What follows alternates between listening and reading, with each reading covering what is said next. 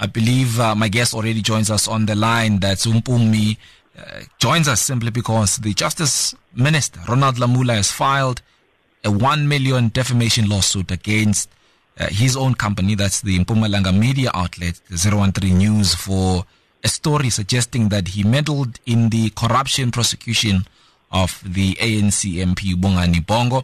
This particular article was carried out on the on the online newspaper on the 24th of October, and I did go back and had a read there. Mpumi, good evening.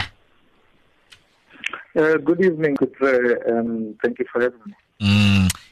Let's go back to that particular conversation. I understand that this on the 24th you released or published this particular article that has now landed you with a lawsuit of worth 1 million rand. And, the minister was saying that you should apologize and somewhat put, or rather, what's the word?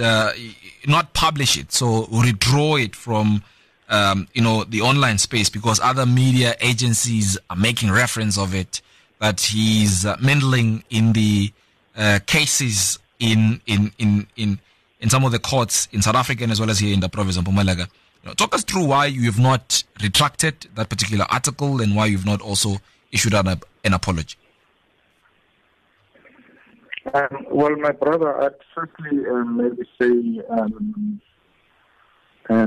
George Orwell says that journalism is printing what someone else does not want printed. Anything else is public relations. 013 News, I think, is a well-established newspaper in Mpumalanga. It's been publishing for over 6 years. And as a newspaper that subscribes to the press code as well as the principles of journalistic integrity, we cannot restrict a story on the basis of somebody not liking it.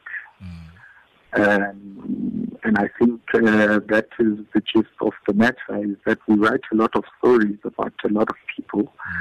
And if all of them said to us, take the story down, and then we did that, would not be a newspaper. So for that reason, I think that is why the story has been up, because the story would have gone through a rigorous editorial process before it would have been published. And that is a sort of what's the word it's a montage of the values of journalistic integrity that we stand for as a publication. And in the past 6 years, we've never retracted a story. And I can tell you now that this is not going to be the first one that we retract. Do you then, as a publication and as well as yourselves, do you honestly think that there is an interference in the work of the prosecution or in the work of the prosecuting authorities in the province of Mpumalanga and as well as just maybe in the country? My brother, it's not for us to say that that is what is happening. As journalists, we get information, and we have a duty to verify and corroborate that information until we have satisfied ourselves that this information is of a nature that needs to be published. We then take that information and process it, speaking to various different people. I'm sure you are a journalist. You know that no one can walk up to you and say, the MEC is doing whatever, and you just take it at face value. You have got a procedure that you follow that is going to indicate to you that this information is authentic. You would then go further to when you start to write the story, to give people who are mentioned in the story, who are subjects of the story, a right of reply. You would send questions to them. In this case, questions were sent, written questions. Sure. were sent to both parties, to the minister, to the former minister, Advocate Bongo. Questions were sent to all those persons who were mentioned there. Journalistically, I think we've followed each and every process to make sure that the story is credible. And it's not for us, it's for the reader to decide. For the reader to decide what we are saying. We don't draw any conclusions. Sure. We say allegations have been made that this is what is happening. Obviously, we corroborated that information. That's why we have in short, maybe the liver or the audacity to write it and publish it. Because we would have satisfied ourselves. Yes, without a doubt. But number two, in keeping with the precepts of the press code of good ethics, we said questions. The minister answered. In fact, he speaks himself in the story. He answers in the story to the allegations that we put in. He doesn't hear them for the first time when the story is published. So I think the reader must decide what is happening. Other publications have written about the similar issues. I'm not at liberty to talk about them. Sure. But what we are saying is that the information that we have, we can stand by it.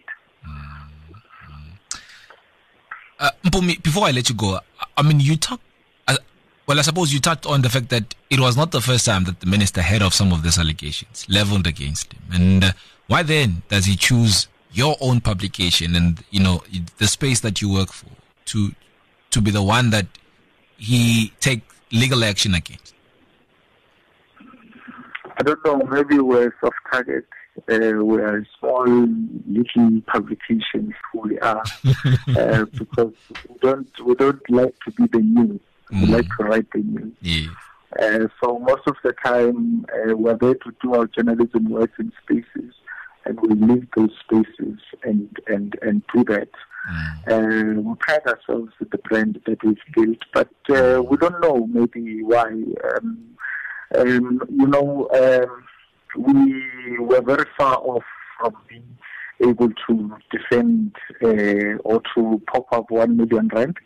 Even right now, we don't know where we're going to start looking for it, but I suppose we must start looking for the 1 million rand. We're in the process of asking some lawyers to represent us on a pro bono basis because we don't have the money to pay lawyers. And this is one of the other reasons that I was alluding to say, in 6 years we've never retracted a story, my brother, because our processes are so meticulous. I think there's no publication in Mpumalanga that does not use our stories. There's no publication, including your organization. Well, I won't divulge too much. Mpumi, unfortunately, you and I have run out of time there, but I really want to thank you so much for having come. And I must say, I'm one of those people that do read out your stories, and if that does count for something, and definitely I want to put my head on that block and say I do read, and quite interesting investigative journalism that you guys do at 013 News there, and really appreciate having had you on our program this evening. Thank you very much, my brother. That's Mpumi Mashifane, the founder and publisher of 013 News. That's an online publication here in the province of Mpumalanga. They are definitely taken to task after the Justice Minister Ronald Lamola has filed a 1 million rand defamation lawsuit against their own publication after they published a story on the 24th of October suggesting that he meddled in the corruption prosecution of the ANC MP Bongani Bongo.